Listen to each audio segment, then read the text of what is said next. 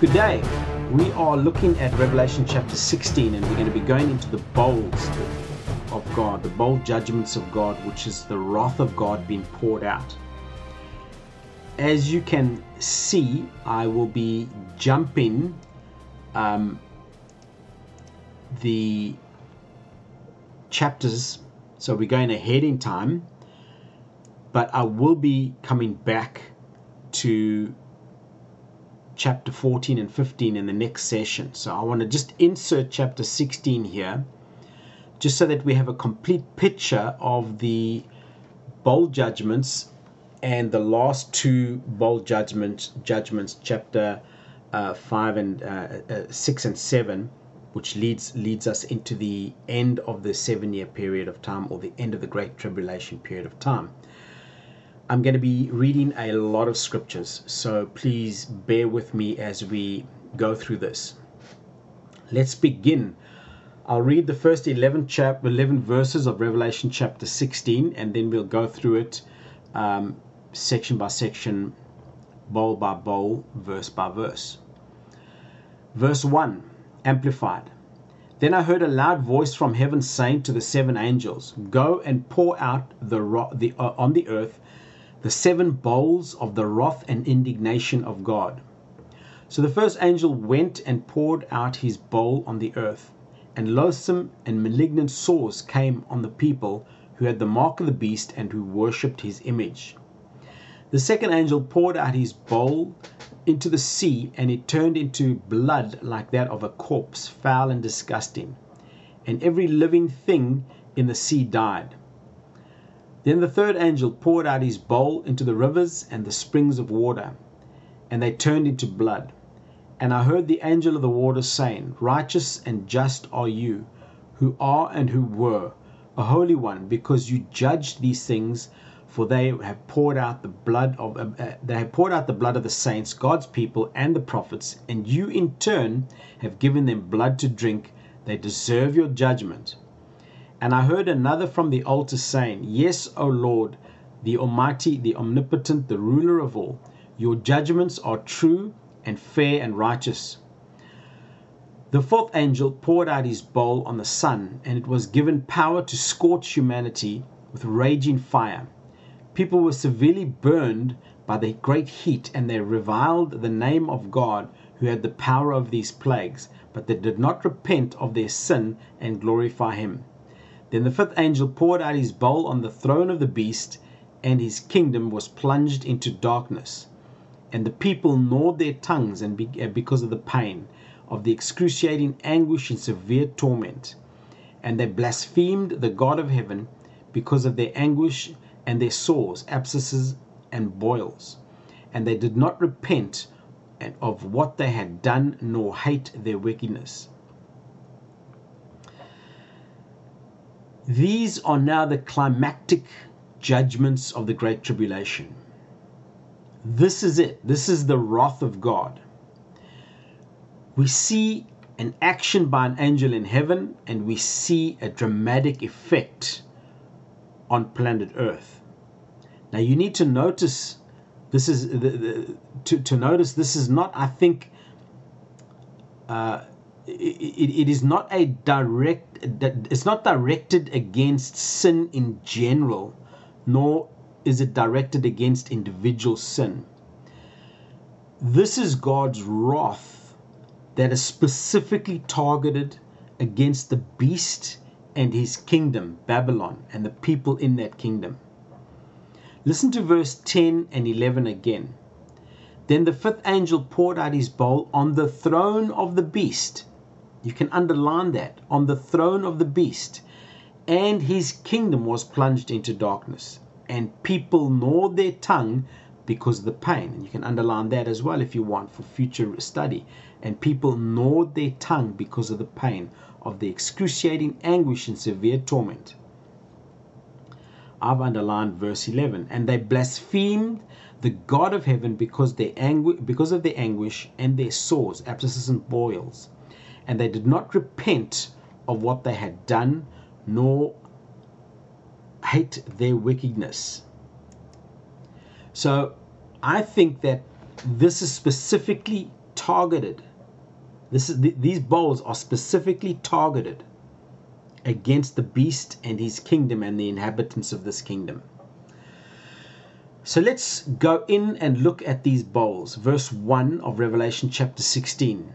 I heard a loud voice from the temple saying to the 7 angels, "Go and pour out on the earth the 7 bowls of wrath and indignation of God."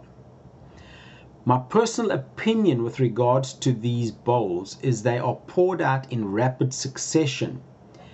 And then the results of the effects of the bowl on planet Earth then reverberate down through the next 3.5 years, and they actually culminate in the Battle of Armageddon of Revelation 19:19.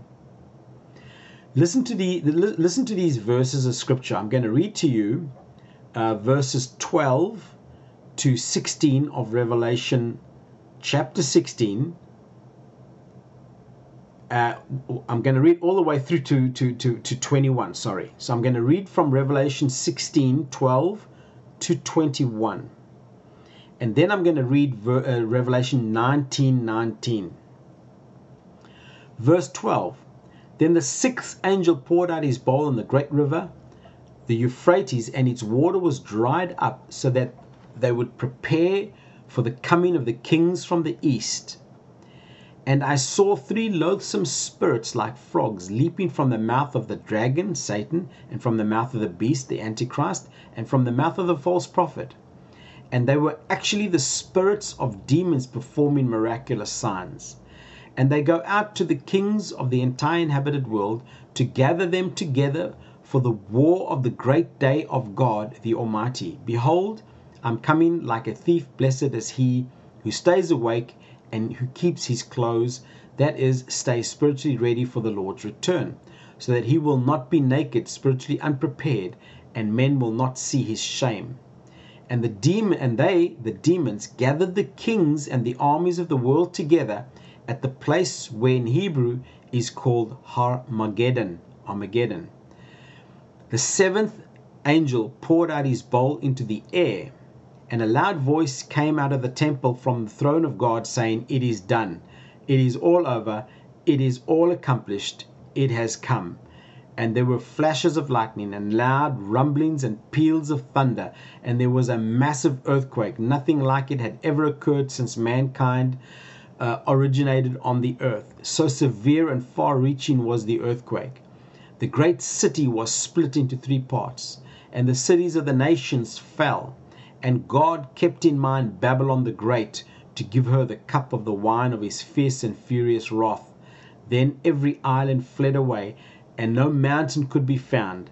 And great hailstones as heavy as a talent fell from the sky on the people, and the people reviled and spoke abusively of God for the plague of the hail, because of the plague was so very great.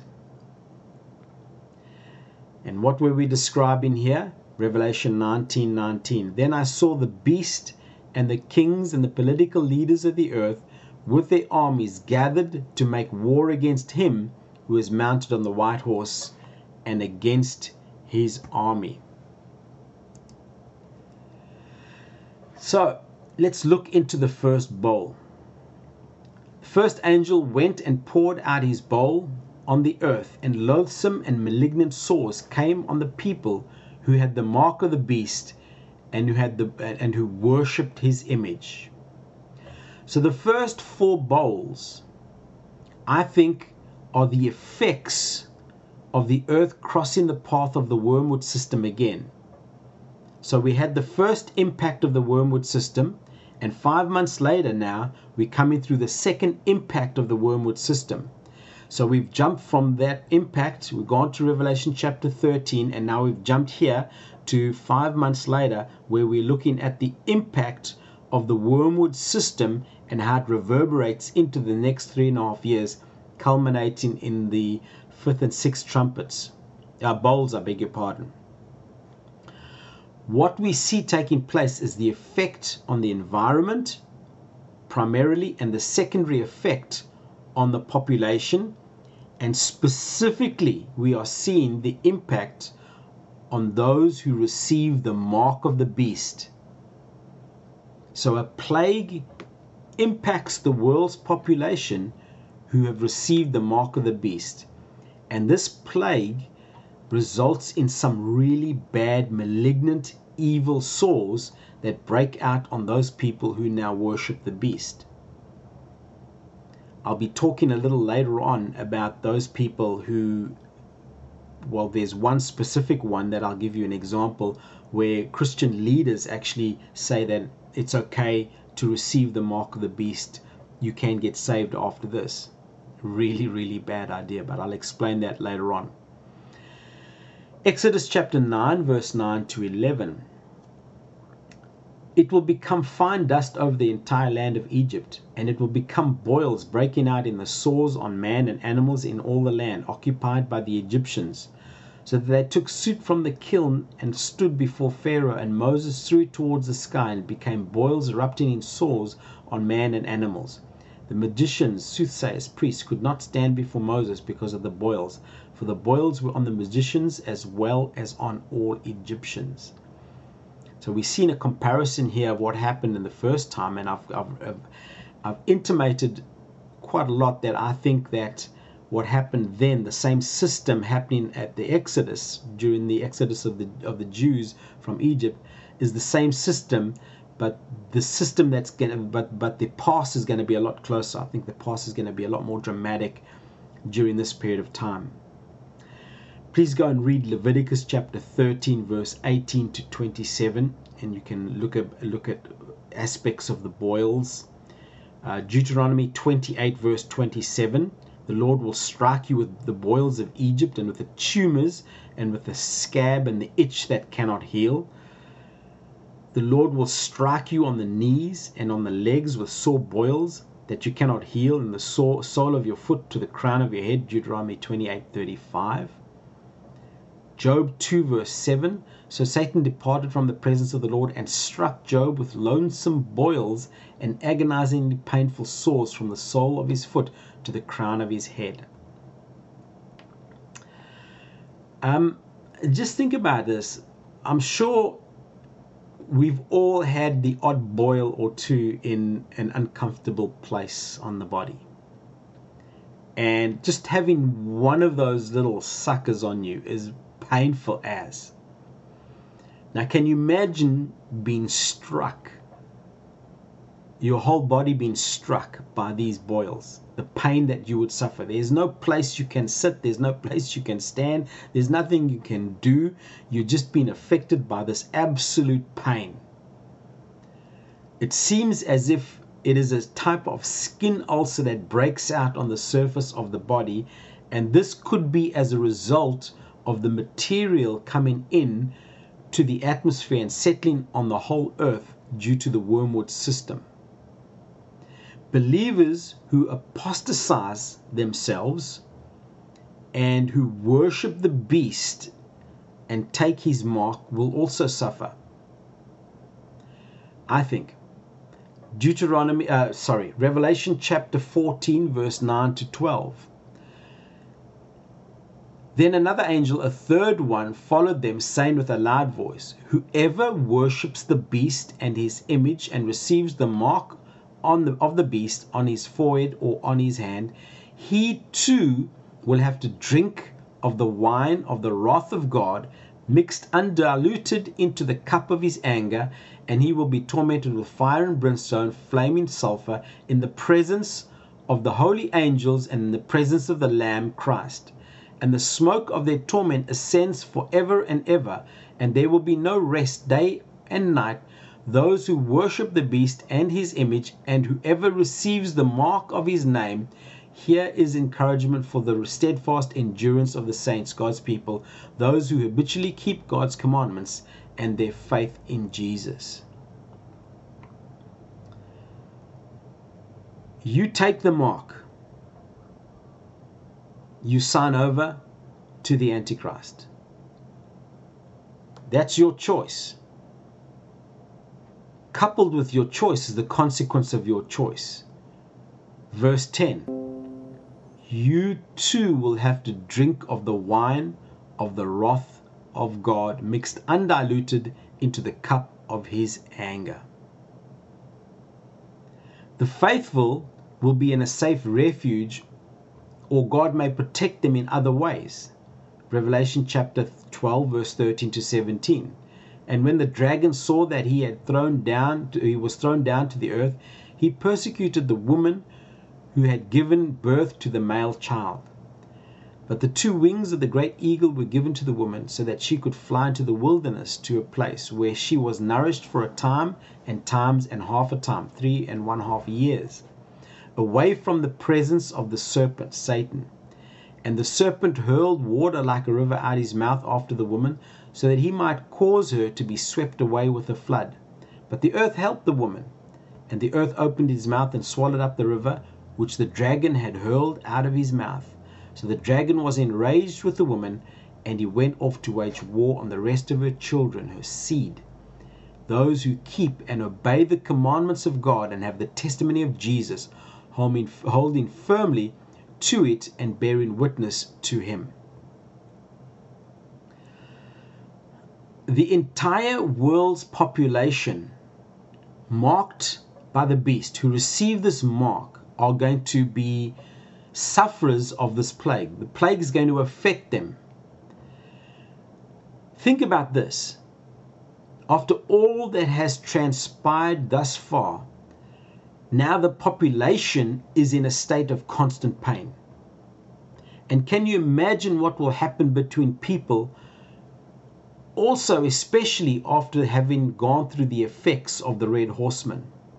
Human relations during this period of time are certainly going to be at their worst. And so you're going to have this, if the rapture has not taken place, you are definitely going to have the splitting of the world's population into 2 distinct camps. One camp obedient to Jesus Christ, and one camp worshippers of the Antichrist. One camp are going to be sufferers of plague, whether it's due to the receiving of the mark of the beast and whatever they're going to put into the mark of the beast or try and do to the human DNA, etc., etc. And we'll talk about that at a later stage. Or it's the effect of the material coming down from space, from the wormwood system, that affects people. And somehow they are susceptible because they've received the mark. And those that haven't received the mark are not susceptible. But there is going to be such an animosity between these 2 groups. And what you've got to remember is that these bowls get poured out approximately from a 2.5 month period from the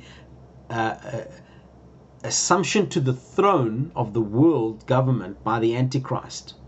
So we've started the 3.5 years. We've gone through all the ceremony of him taking power and having his say and blaspheming God. We've got the mark of the beast being implemented worldwide.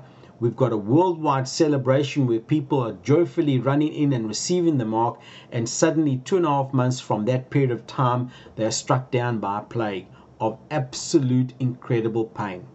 And there is a portion of the population at that point that has not been struck down by the plague. You can imagine what will ensue. And the rage that's going to come out against those believers. The persecution is just going to ramp up. The second bowl, verse 3. The second angel poured out his bowl into the sea, and it turned into blood like that of a corpse, foul and disgusting. And every living thing in the sea died. Finally, the seas die. This judgment results, in my opinion, of the destruction of all sea life. Not just 1/3, as in the second trumpet judgment in chapter 8, verses 8 and 9. This may involve a coagulated, rotting blood from sea creatures, or a liquid that resembles blood from the material coming down from the wormwood impact. Listen to this, Exodus chapter 7, verse 90 to 25. Then the Lord said to Moses, say to Aaron, take your staff and stretch out your hand over the waters of Egypt, over the rivers, over their streams, over their pools, over all their reservoirs of water, so that they may become blood. And there shall be blood throughout all the land of Egypt in containers both of wood and of stone. So when I look at that verse of scripture, and as you know, I believe that what happened there was they went through a passing very similar to what we would go through in the future of these events. So the same system came through. Now, Aaron then stretches out his staff over the waters. So he probably waves his staff over everywhere that there would be water. Maybe spinning in a 360-degree circle with his staff raised in the air. I don't know.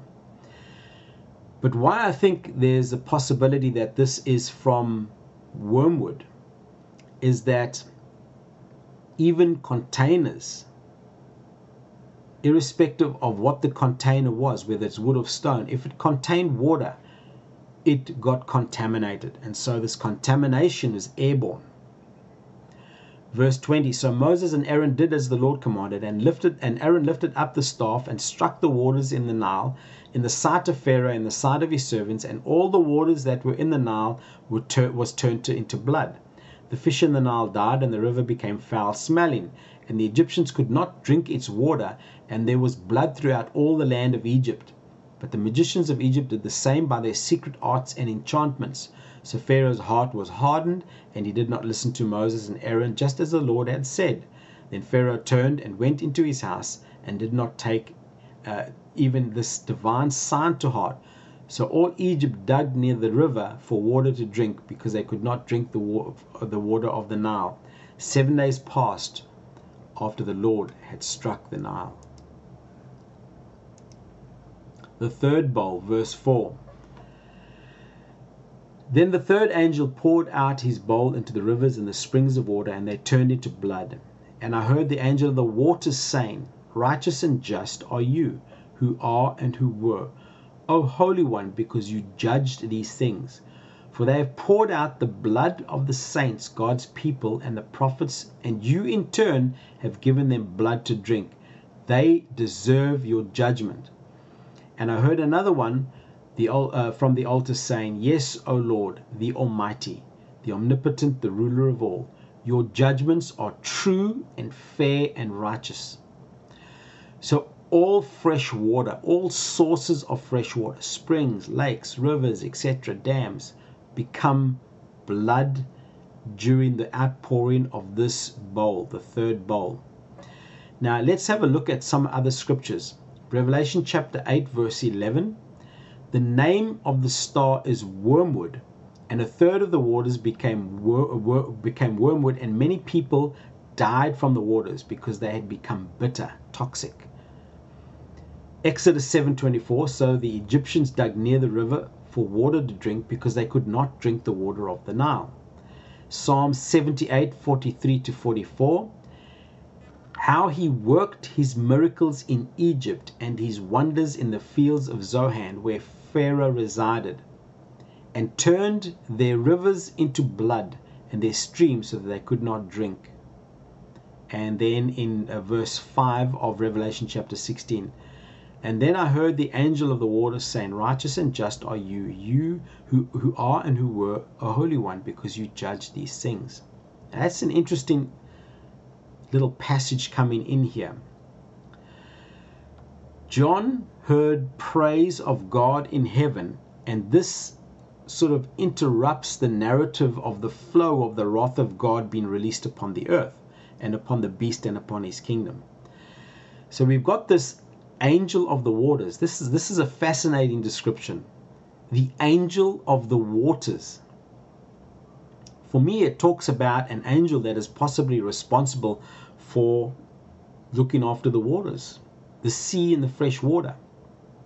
Now, this is interesting, especially in view of Greek mythology, which I think, when I look at Greek mythology, or when I look at other myths, from the world, from various different cultures of the world, what I see is a portrayal, a possible portrayal of Satan's view of creation, of history, etc. And so here in Greek mythology, we have the god of the seas called Poseidon. It's pretty interesting. Listen to these scriptures that describe angels and their effects on the elemental forces of nature. Psalm 104 verse 4. Who makes winds his messengers, flames of fire his ministers. Remember, the word minister is a word for angel. Hebrews chapter 1 verse 7. And concerning the angels, he says, and now this is a quote of previous verse I read to you. And concerning the angels, he says, who makes his angels winds and his ministering servants flames of fire to do his bidding. And then we have in Revelation chapter 7 verse 1, after this I saw 4 angels stationed at the 4 corners of the earth, holding back the 4 winds of the earth, so that no wind would blow on the earth or on the sea or on any tree. Revelation 19:11, they have a king over them, the angel of the abyss, the bottomless pit, beg your pardon, abyss and the other word. In Hebrew, his name is Abaddon, destruction, and in Greek he is called Apollyon, destroyer king. Another interesting one is the angel that has the key to the bottomless pit. And he unlocks it at the beginning of the tribulation, and he locks it again at the end of the 3.5 years. Revelation 14 verse 18, and another angel came from the altar, the one who has power over fire. And he called with a loud voice to him who had a sharp sickle, saying, Put your sharp sickle and reap the clusters of grapes from the vine of the earth, because her grapes are ripe for judgment. Let's move on. So that's pretty interesting. And you know, I'm not discussing angels now. We're not dealing with the subject of angelology right now. I am busy preparing a series on the side of next, as I'm doing this one on deliverance at the moment. And so that was pretty interesting. Now, the next 2 verses of chapter 16, verses 5 and 7, are also interesting and for you to pay attention to. For they have poured out the blood of the saints, God's people, and the prophets, and you in turn have given them blood to drink. They deserve your judgment. That's an interesting verse. Blood for blood. Think about what the enemy has been doing to mankind down through the ages. From Genesis 3. Think of the trafficking and violent pedophilia of children and all the horror that involves. Think of the murdering of God's people and the innocent down through the age, even today around the world. Think about all of that. It has not gone unnoticed. So what you see here is what God now does to these people who perpetuate this violence against his people and against innocent children. And so he pours out blood on the beast's people because they poured out the blood of his saints and prophets. God seems to always make the punishment of the crime actually fit the crime itself, unlike what is happening today in the West. Let me give you a few examples of this. Isaiah 49:26, I will make your oppressors eat their own flesh. They will be drunk on their own blood as with wine.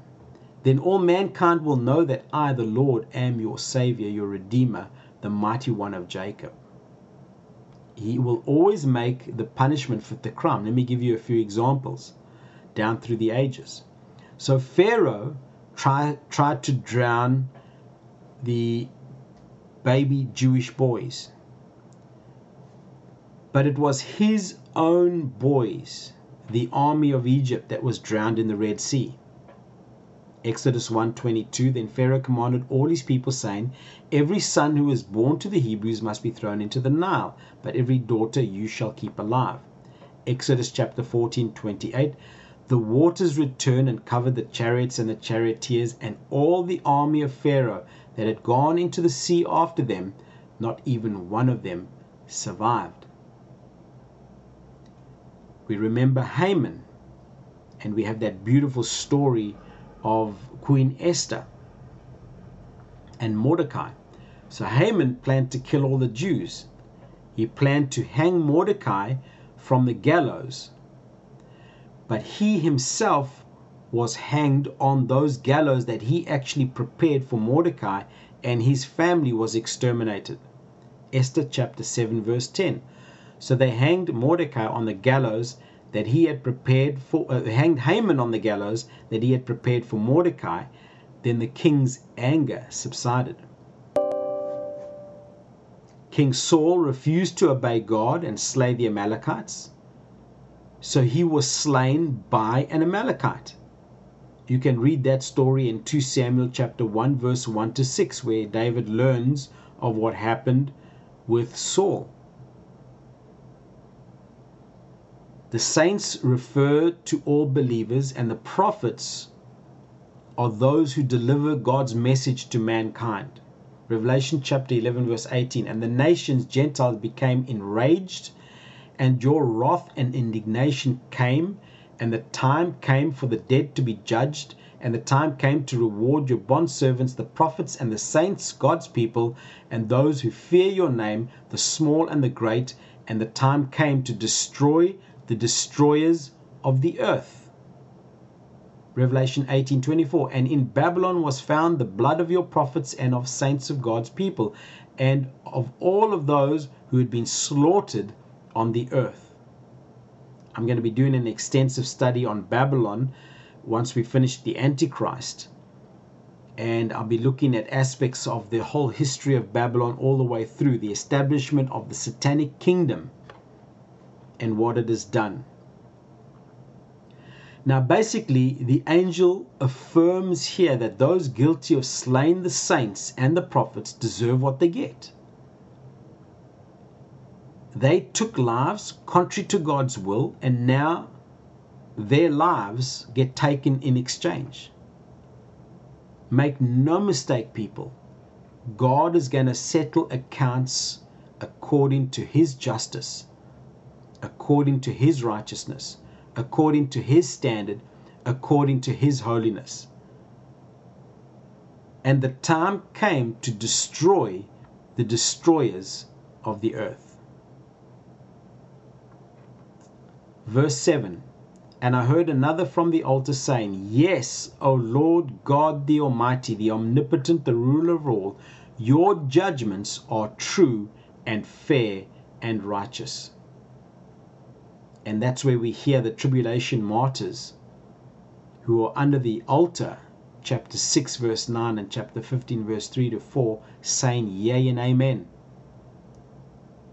God always judges consistently. Let's move on. Bowl number 4. Revelation chapter 16 verse 8 to 9. Verse 8. Then the fourth angel bowed. Let me start again. Then the fourth angel poured out his bowl on the sun, and it was given power to scorch humanity with raging fire. People were severely burned by the great heat, and they reviled the name of God who has power over these plagues, but they did not repent of their sins and glorify him. So the fourth trumpet darkens the sun. Chapter 8 verse 12. But this judgment doesn't decrease the energy output of the sun. it increases it. I think that this will be on the mark of the beast worshippers, on the people who are beast worshippers, the people that have received the mark of the beast. Look at verse 2. The first angel went and poured out his bowl on the earth, and loathsome and malignant sores came on the people who had the mark of the beast and worshipped his image. And this is again why I'm looking at a quick pouring out of these judgments, and then the effects go through the 3.5 years. It seems to me that the faithful escape this judgment, and this is very, very similar to what I see taking place during Moses and the people of Israel during the Exodus period of time. Revelation chapter 16 verse 9, people were severely burned by the great heat, and they reviled the name of God who has power over these plagues, but they did not repent of their sin nor glorify him. I think that the effects of wormwood somehow interfere with the protective barriers of the earth, either stirring up the atmosphere or playing games with the magnetic fields that are around the earth that protect the earth. And so as the sun darkens, these protective barriers lessen, and so the intensity of the sun increases even though it's darkening. Listen to these scriptures here. Deuteronomy 32 verse 24. They will be wasted by hunger and consumed by plague and a bitter destruction, and I will send the teeth of beasts against them with the venom of crawling things of the dust. Isaiah 24 verse 6. Therefore a curse devours the earth, and those who live on it suffer the punishment of their guilt. Therefore the inhabitants of the earth are burned under the curse of God's wrath, and few people are left. Isaiah 42:25. Therefore he poured out on Israel the heat of his anger and the fierceness of battle, and engulfed him in fire. Yet he did not recognize the lessons of repentance which the Assyrian conquest was intended to teach. It burned him, but he did not take it to heart. And then Malachi 4 verse 1. For behold, the day is coming, burning like a furnace, and all the arrogant, proud, self-righteous, haughty, and every evil doer shall be stubble, and the day that it is coming shall set them on fire, says the Lord of hosts, so that it will leave them neither root nor branch. Now notice during this judgment, instead of repenting, beast worshippers amp up in their hatred of God, in their cursing of God, in their blasphemy. They recognize his sovereignty, but they refuse to honor him as sovereign, because they are preparing to go to war against him. They want to take and create a breakaway society away from God. Romans 1:23, and since they did not see fit to acknowledge God or consider him worth knowing as their creator, God gave them over to a depraved mind to do things which are improper and repulsive. Romans 2:24, for the name of God is blasphemed among the Gentiles because of you, just as it is written in Scripture. So it's interesting to note that a deserved judgment, more often than not, hardens the person's heart even more, as it did Pharaoh. Let's move on. Bowl number 5, verse 10 and 11. Then the fifth angel poured out his bowl on the throne of the beast, and his kingdom was plunged into darkness. And the people gnawed their tongues because of the pain of the excruciating anguish and severe torment. Let's look at a couple of passages of scripture here. The darkening of the beast's throne appears to be literal. It seems that light will diminish. Exodus chapter 10, verse 21 to 23. Then the Lord said to Moses, stretch out your hand towards the sky, so that darkness may come over the land of Egypt, a darkness which is so awful that it may be felt. So Moses stretched out his hand toward the sky, and for 3 days a thick darkness was all over the land of Egypt, no sun, no moon, no stars. The Egyptians could not see one another, nor did anyone leave his place for 3 days. because all Israel had supernatural light in their dwelling. But all Israel had supernatural light in their dwelling. Isaiah 60 verse 2. For in fact, darkness will cover the earth, and deep darkness will cover the peoples. But the Lord will rise upon you, Jerusalem, and his glory and brilliance will be seen on you. Joel chapter 2 verse 1 to 2. Blow the trumpet in Zion, warning of impending judgment. Sound an alarm on my holy mountain Zion. Let all the inhabitants of the land tremble and shudder in fear, for the judgment day of the Lord is coming. It is close at hand. A day of darkness and gloom, a day of clouds and thick dark mist, like the dawn spread over the mountains. There is a pagan hostile people, numerous and mighty, the like of which has never been seen before, nor will ever again afterwards, even for years of many generations. Joel 2:31. The sun will be turned into darkness and the moon into blood before the great and terrible day the Lord comes. Mark 13:24. But in those days, after the suffering and distress of that tribulation, the sun will be darkened and the moon will not give its light. So this judgment of worldwide darkness inflicts pain on beast worshippers. How that's going to take place, I'm not sure. But can you imagine the chaos of the darkness in Egypt that we read in Exodus chapter 10, and then try and think about what will take place at this point in time? Revelation 16 verse 11. And they blasphemed the God of heaven because of their anguish and their sores, abscesses and boils, and they did not repent of what they had done, nor hate their wickedness. So the beast worshippers still do not repent, and they still continue their blasphemy of God. Now this is one of the reasons why I think that these bowls are in quick succession, because your first bowl, they had all the sores and abscesses. Now they've got the darkness, but they've also got pain and anguish.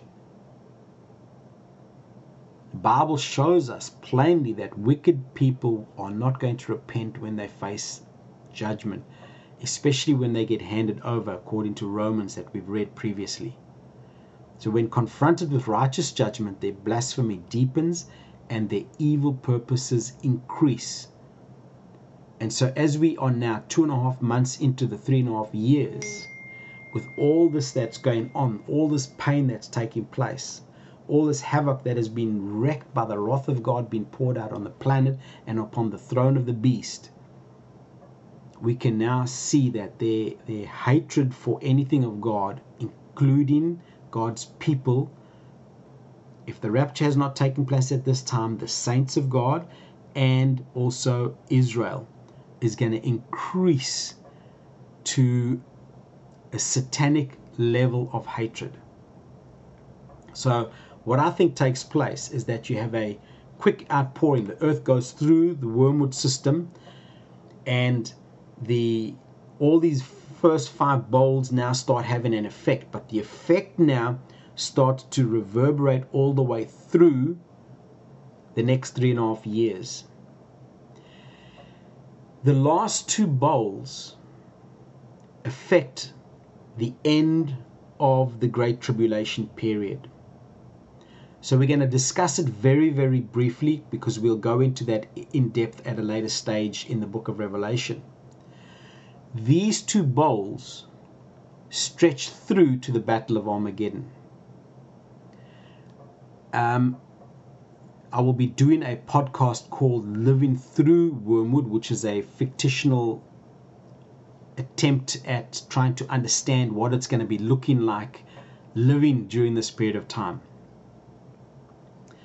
You need to listen to that podcast next to Living Under the Horseman, the podcast that we've done previously. So my next project is going to be Living Through Wormwood, and it'll be interesting to see what you think about that. Living under the beast and receiving his mark as well. I'll probably try that one as well. But let's go and look at bowls 6 and 7. Verse 12. Then the 6th angel poured out his bowl on the great river, the Euphrates, and its water was dried up, so that the way would be prepared for the coming of the kings of the east. And I saw 3 loathsome spirits like frogs leaping from the mouth of the dragon Satan, and from the mouth of the beast the Antichrist dictator, and from the mouth of the false prophet. For they were actually the spirits of demons performing miraculous signs, and they go out to the kings of the entire inhabited earth to gather them together for the war of the great day of God the Almighty. Behold, I'm coming like a thief. Blessed is he who stays awake and keeps his clothes, that is, stays spiritually ready for the Lord's return, so that he will not be naked, spiritually unprepared, and men will not see his shame. And they, the demons, gathered the kings and armies of the world together at the place which in Hebrew is called Armageddon. Verse 17. Then the 7th angel poured out his bowl into the air, and a loud voice came out of the temple from the throne of God, saying, It is done. It is all over. It is all accomplished. It has come. Verse 18. And there were flashes of lightning and loud rumbles and peals of thunder, and there was a massive earthquake. Nothing like it had ever occurred since mankind originated on the earth. So severe and far-reaching was the earthquake. The great city was split into 3 parts, and the cities of the nations fell. And God kept in mind Babylon the Great, to give her the cup of the wrath of the wine of his fierce and furious wrath. Then every island fled away, and no mountain could be found. And the giant hailstones as heavy as a talent fell from the sky on the people, and people reviled and spoke abusively of God for the plague of the hail, because the plague was so very great. Right, the 6th bowl. Revelation 19:19. Then I saw the beast and the kings and the political leaders of the earth with their armies gathered to make war against him who is mounted on the white horse and against his army.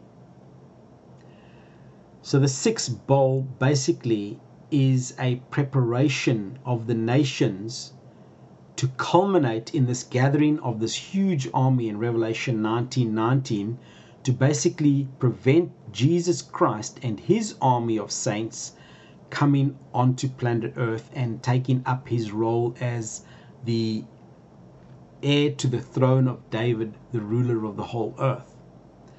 So the final 3 bold judgments seem to have a geopolitical bent to them. Verse 12. The 6th angel poured out his bowl on the great river, the Euphrates, and its water dried up, so that it would so that the way would be prepared for the coming of the kings from the east. So the judgment prepares the earth for battle. The Euphrates River is the northeastern border of the land of God that God promised Abraham's descendants. Genesis 15 verse 18. On the same day the Lord made a covenant promise pledge with Abraham, saying, to your descendants I have given this land from the river of Egypt to the great river Euphrates. And you can read that in Deuteronomy chapter 1 verse 7, Deuteronomy chapter 11 verse 24, and Joshua chapter 1 verse 4. This promise, this covenant of God is given to them. So there is an invasion now of the Gentile armies to take Jerusalem, to wipe out Israel, and to prevent the Lord Jesus Christ from coming to planet Earth. So God dries up this river that has previously turned to blood, so that the kings of the east can now come across it. Daniel chapter 11 verse 44. But rumors from the east and from the north will alarm and disturb him, and he will set out with great fury to destroy and annihilate many. In Isaiah 11:15, and the Lord will utterly destroy the tongue of the sea of Egypt, and with scorching wind he will wave his hand over the river, and he will strike and divide it into 7 channels, and make it possible for people to walk over in sandals. So it's interesting to see how this is used in Scripture. God dries up the Red Sea so that Israel could head into the Promised Land from the west. Exodus 14:21 to 22. Then Moses stretched out his hand over the sea. We know the story. Isaiah 11:16, and there will be a highway from Assyria for the remnant of his people who will be left, just as there was from Israel in the day that they came up out of the land of Egypt. So God dries up the Red Sea so that his people can come from the west. He also dries up the Jordan so that they can cross from the east. Joshua chapter 3 verse 13 to 17, go and read that. Joshua chapter 4 verse 23, let me read this for you. For the Lord your God dried up the waters of the Jordan for you until you crossed over, just as the Lord your God did to the Red Sea, which he dried up before us until we crossed over. Elijah also parts the waters of the Jordan River in 2 Kings chapter 2 verse 8. Remember, his mantle, he rolls it up, he hits the water, it divides, and then him and Elisha walk over. So all these previous incidents should help us to understand how the fulfillment of prophecy may take place. So we have an army, it seems, from the Orient, from the East, it seems, that will assemble in Israel for the battle of Armageddon, referred to in verses 13 to 16. So verses 13 to 16 give additional comments on the 6 bowls. Let me read them. And I saw 3 loathsome spirits like frogs leaping from the mouth of the dragon Satan, and from the mouth of the beast the Antichrist the dictator, and from the mouth of the false prophet. For they are actually the spirits of demons performing miraculous signs, and they go out to the kings of the entire inhabited earth to gather them together for the war of the great day of God the Almighty. Behold, I'm coming like a thief. Blessed is he who stays awake, who keeps his clothes, that is to say, spiritually ready for the Lord's return, so that he will not be naked, spiritually unprepared, and men will not see his shame. And they, the demons, gathered the kings and armies of the world together at a place which in Hebrew is called Armageddon. So there's a specific gathering of the armies here, and this judgment seems to assist. So the dragon, the beast, the false prophet will initiate this mobilization and this declaration of war that are going to mobilize the armies of the world to converge in Israel, wipe Israel off the map, and prevent Jesus from returning. So John identifies these spirits in verses 13 and 14, these loathsome spirits like frogs, as demons.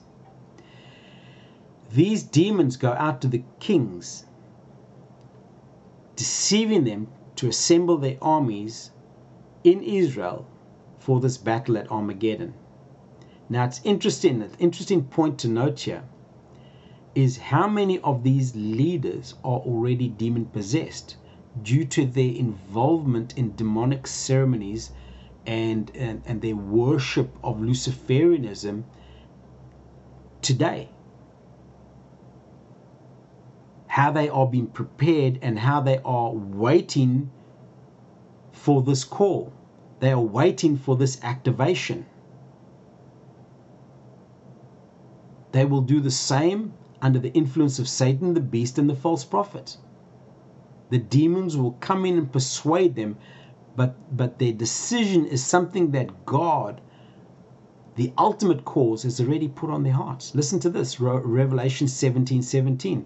For God has put in their hearts to carry out his purpose by agreeing together to surrender their kingdoms to the beast until the prophetic word of God will be fulfilled. I'm going to go into that later on.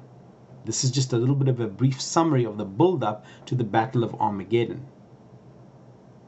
So these kings from all over the world gather to destroy Israel and prevent Jesus from taking up his throne in Jerusalem. In modern speak, in modern words, in modern language, your governments have survived the horsemen, survived the sixth seal, survived the first 5 bowls, will rally to the call of the devil, who is now inhabited inside the Antichrist, and they will buy into his great deception to create war on God and create a breakaway civilization, separate from God, from the decrees of God, from the rule of God. Revelation 19:19. And you can also go and read Psalm chapter 2, verse 1 to 3. Why are the nations in an uproar and turmoil against God? Why do the people devise a vain and hopeless plot? The kings of the earth take their stand, and the rulers take the counsel together against the Lord and his anointed, the Davidic king, the Messiah, the Christ, saying, let us break apart the divine bands of restraint and cast away the cords of control from us. Whenever you hear them starting to talk about breakaway civilizations, breakaway societies, there it is, verse 3, Psalm chapter 2, let us break apart. Joel chapter 3, verse 2, I will gather together all the Gentile nations that were hostile to my people and bring them down into the valley of Jehoshaphat. The Lord has judged. And I will deal with them and enter into judgment with them there, for the treatment of my people, my inheritance Israel, whom they have scattered amongst the nations, and because they have encroached on my land and divided it up. Go and have a look at what happens to current land division and promotion of land division in Israel today, and what happens. There's just constant conflict over that. Satan's purpose in bringing all these soldiers into Israel in the first place appears to annihilate the Jews.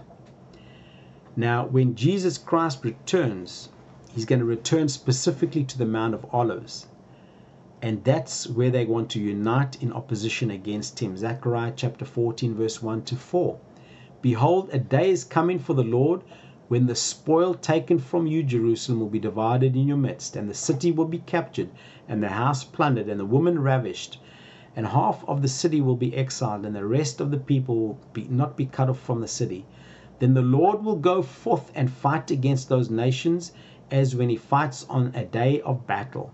In that day his feet shall stand on the Mount of Olives, which lies before Jerusalem on the east, and the Mount of Olives will be split in half from the east to the west by a very large valley, and half the mountain will move towards the north and half of it towards the south.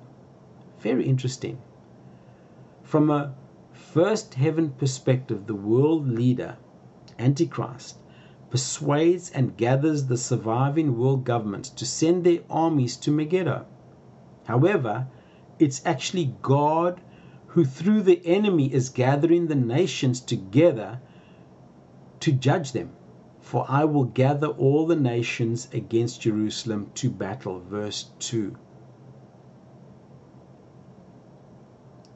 A little bit of a tinfoil hat moment here. I can just imagine it will probably look like some Hollywood sci-fi movie of a charismatic world leader gathering the world together to defend off an impending alien invasion, and to first of all deal with radical elements, fifth element columns, and forward advanced scouts of Jews and Christians, hence Israel. And by killing the two witnesses, they're going to have this input of adrenaline and joy. But this is not a day of Satan's triumph, but it's a day of Satan, Babylon, and the world's judgment. This is what the battle is going to look like from a prophetic point of view. Revelation 19, verse 11 to 16. And I saw heaven opened, and behold, a white horse. And he who was riding it is called Faithful and True, trustworthy, loyal, incorruptible, steady. And in righteousness he judges and wages war on the rebellious nations. His eyes are a flame of fire, and on his head are many royal crowns. And he has a name inscribed on him, which no one knows or understands except himself. He is dressed in a robe dipped in blood, and his name is called the Word of God. And the armies of heaven, dressed in fine linen, dazzling white and clean, follow him on white horses. From his mouth comes a sharp sword, his word, with which he may strike down the nations. And he will rule them with a rod of iron, and he will tread the winepress of the fierce wrath of God the Almighty, in judgment of the rebellious world. And on his robe and on his thigh he has a name inscribed, King of Kings and Lord of Lords. That is powerful stuff. Going back to chapter 16, verse 15, listen to this. Behold, I'm coming like a thief. Blessed is he who stays awake and keeps his clothes. That is, say, spiritually ready for the Lord's return, so that he will not be naked, spiritually unprepared, and men will not see his shame. It seems like Jesus Christ gives this break, this parenthesis to John. It's an invitation and a warning. And there are so many verses of warning that his coming is going to be suddenly, but it's going to be suddenly to the unprepared. Listen to this, the letters to the two churches, Sardis and Laodicea. Revelation 3:3. So remember and take to heart the lessons you've received and heard. Keep and obey them and repent. Change your sinful ways of thinking and demonstrate your repentance with new behavior that provides a conscious decision to turn away from sin. So then, if you do not wake up, I will come like a thief, and you will not know at what hour I will come. So he's speaking to a church that is not listening. Revelation 3:18, I counsel you to buy from me gold that has been heated red hot and refined by fire, so that you may become truly rich, and white clothes representing righteousness, to clothe yourself, so that the shame of your nakedness will not be seen, and healing salve to put on your eyes, so that you may see. His second coming will be as a thief, unexpected, suddenly. His enemies are not going to expect it. Matthew 24:43, but understand this, if the head of the house had not known what time of night the thief was coming, he would have been on alert and would not have allowed his house to be broken into. Luke 12:39, be sure of this, that if the head of the house had known at what time the thief was coming, he would have been awake, alert, and would not have allowed his house to be broken into. 1 Thessalonians 5:2, for you yourselves know perfectly well that the day of the Lord will return. Let me repeat that. The day of the return of the Lord is coming just as a thief comes unexpectedly and suddenly in the night. You as a disciple of Christ should know and understand these facts. You should know and expect his coming, and his coming should not be a surprise to you. It's the enemy that is going to be caught by surprise. It's those who are asleep, the apostate Christians, who are going to be caught by surprise, like those virgins in Matthew 25, verse 1 to 30. Go and read and study that passage of scripture. Those virgins, bridesmaids who did not have enough oil in their lamp. They are the ones that are going to be surprised. These people that are playing games with false doctrines in the church. These people that are sort of Sunday Christians in the church. These people that are cultural Christians in the church. These are the ones that are going to be surprised. But a disciple of the Lord Jesus Christ, this day should in no way surprise you. Listen to this scripture and think about those Christians who have a Laodicean mentality. These scriptures are actually very, very chilling. Deuteronomy 23 verse 14. Since the Lord your God walks in the midst of your camp to rescue you and to defeat your enemies before you, therefore your camp must be holy, undefiled, and he must not see anything indecent among you, or he will turn away from you.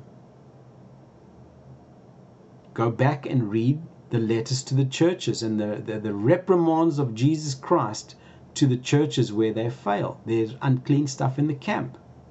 it will have a judgment effect on that church and therefore on the Christian.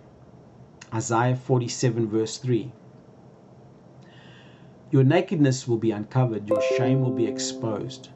I will take vengeance and will spare no man.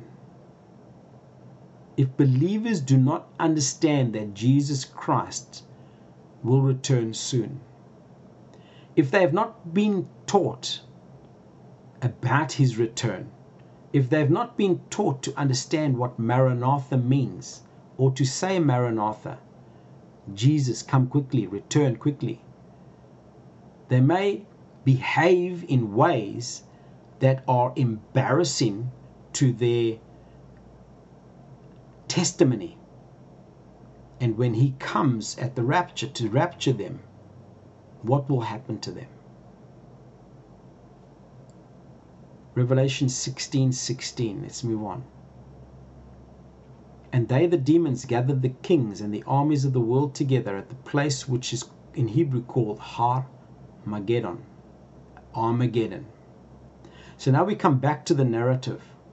The demons assemble the kings of the earth and their armies, and they gather in Harmageddon, literally the mountain of Megiddo. Megiddo meaning either a place of troops or a place of slaughter. Finally, the seventh bowl, verses 17 to 21. Then the seventh angel poured out his bowl into the air, and a loud voice came out of the temple from the throne of God, saying, It is done. It is all over.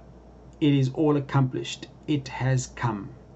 And there were flashes of lightning and loud rumbles and peals of thunder, and there was a massive earthquake. Nothing like it had ever occurred since mankind originated on the earth. So severe and far-reaching was that earthquake. The great city was split into 3 parts, and the cities of the nations fell, and God kept in mind Babylon the Great, to give her the cup of the wine of his fierce and furious wrath.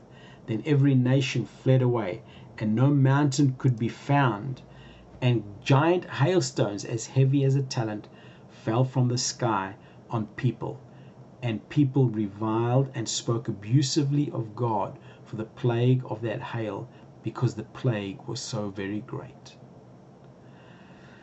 There seems to be another series of events taking place now that are similar to the 6th seal and the first 5 trumpets.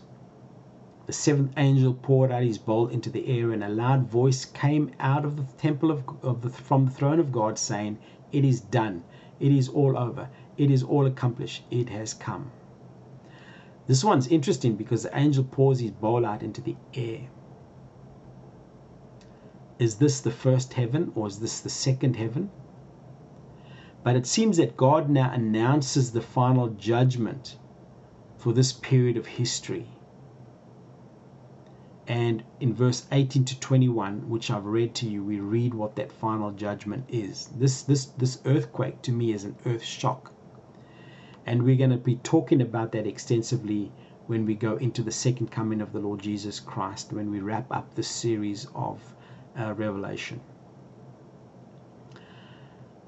I'm going to close now, but in closing, I just want to say that I think that this judgment, together with the other judgments that have an effect on the physical planet Earth, are a preparation for the climatic conditions that will be experienced during the reign of Christ.